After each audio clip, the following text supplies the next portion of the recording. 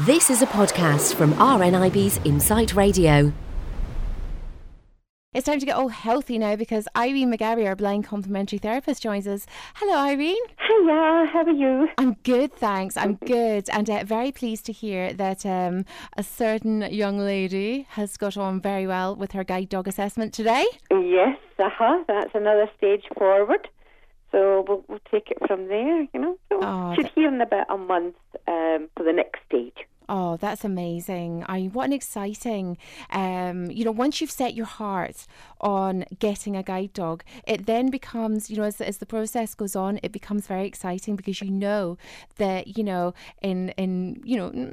not so distant future, you're going to have four little paws there just relying on you and loving you, and you're loving it, and it's just gorgeous. I know. Can't wait. Lovely experience having a guide dog, I have to say.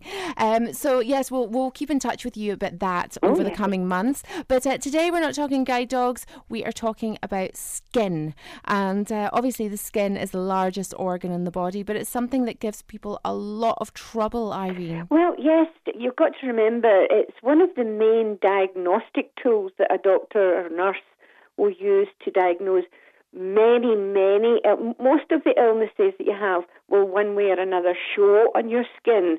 So taking care of it is very important.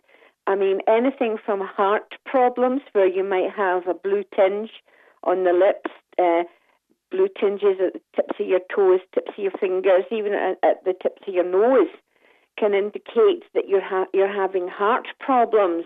The colour of the skin. You know, if you're having problems with the liver, it could be a bit bilious, so you could be kind of yellow in colour. So all the different things can be indicated with the skin. And I mean, you'll have skin problems from the minute you're born to the minute you go, but there's many things that can creep up on the skin. Acne when we're a teenager, and a lot of people think that the acne rosacea that you get, it really shouldn't be called acne because it isn't really acne. There's no spots with acne rosacea. They're painful lumps that you can get under the skin, and it makes your skin very red. And it's more to do with the immune system or the hormone system than just ordinary acne, which will come to a head, a spot will appear. But it should be still treated the same way, watching what you're eating and things like that. But taking care of the skin is very, very important. Well, yes, and one of our listeners, Robert's been in touch to say that, he hopes you'll mention eczema today. Now, I have a couple of friends who have eczema that just drives them insane, and it doesn't matter what they get from the doctor or what they get from, anywhere. It just doesn't seem to clear up, and when they get a real attack, it's just it's debilitating. They can't sleep, they can't concentrate, they can't focus. Is there actually anything that helps eczema really and truly? Well, you've really got to consider what you're doing here.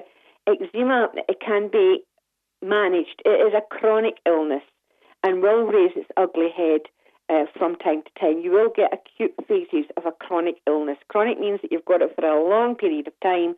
The acute phase is when you have the sudden flare-up.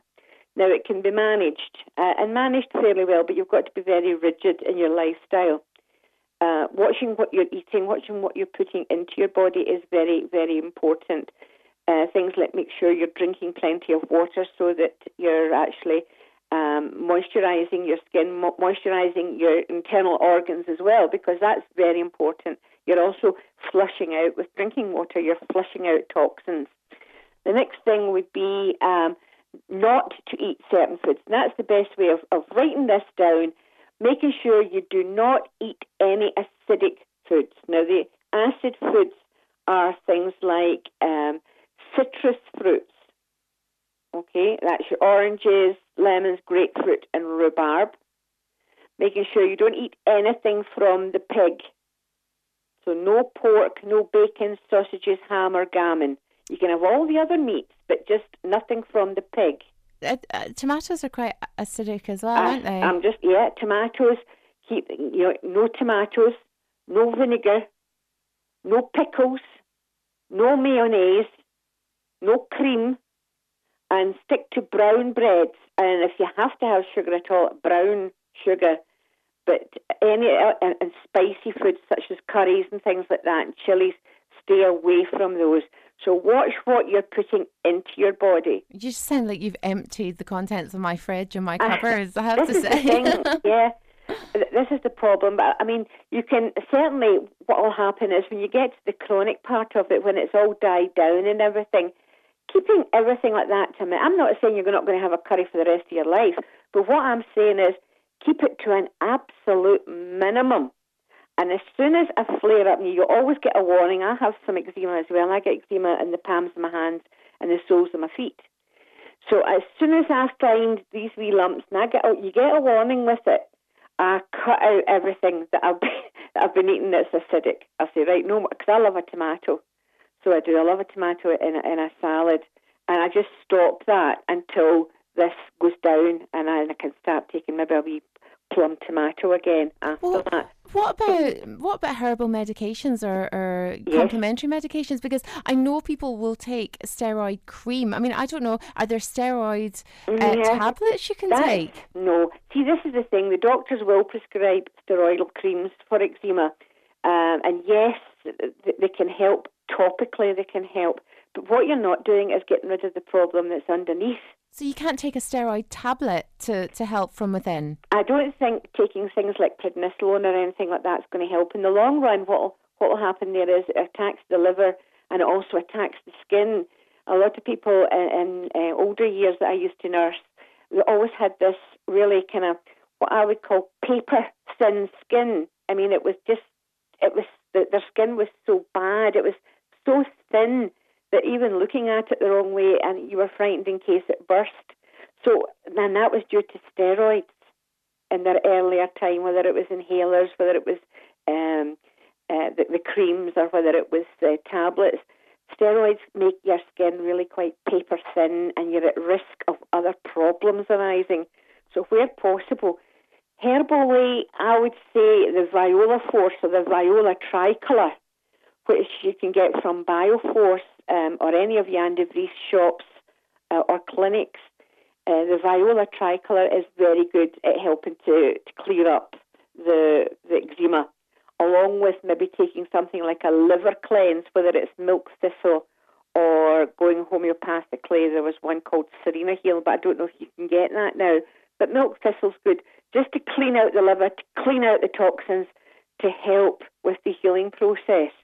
And just finally, Irene, when it comes to the overall health of the skin, what could we be taking to keep our skin nice and plump and fresh, or what could we be putting on it? Okay, make sure that you're using a normal pH balance soap, something that's neutral, nothing that's highly perfumed or anything like that. Make sure you're drinking plenty of water, and I'm not talking about water through a grape or water, fizzy stuff or anything like that. Make sure it's proper water, room temperature water. Cleansing your skin and then moisturising. Make sure that the moisturisers you use are unperfumed as well. Make sure that they're of a normal or a neutralised pH balance.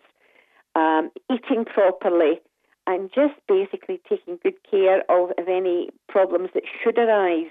Things like any lumps, bumps, go and have it looked at, or if you feel that a lot of times I'll feel part of my skin's red hot to touch and then painful, and I'll think, what's that? And a wee trip down to the nurse, just in case I'm always frightened because we bump ourselves a lot, and I have had cellulitis in the past, so I'll always make sure that I get that checked out, just for the nurse, and I'll say, can I have a 5-minute appointment? Yes, no problem. And they have a wee check at it and tell you what's going on. Just don't ignore your skin because it's there to protect us. It keeps us waterproof as well. Think of what would happen if we didn't have it, So it's a good tool for diagnosing other problems, but at the same time, it does have to be maintained. Yep, absolutely. Well, listen, I'm sure you've been a great help to many people. I have to say, poor Robert's been in touch again saying, oh no, Irene, no bacon, no vinegar, no mayonnaise. What am I going to eat? But again, stop it if it's acute. don't eat those things if it's acute. But I'm not saying you can't have a bacon butty, if you're in the die down phase, the chronic phase. Have a wee bacon butty once on a Sunday. You know what I mean? Absolutely. Don't just cut down, really.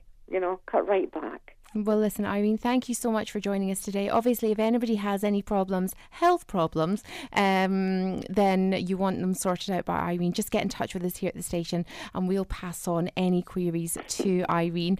Irene, thank you so much for today. And we'll speak to you again very soon. Okay, darling. Thanks for listening to this podcast from RNIB's Insight Radio. For more podcasts, check out insightradio.co.uk.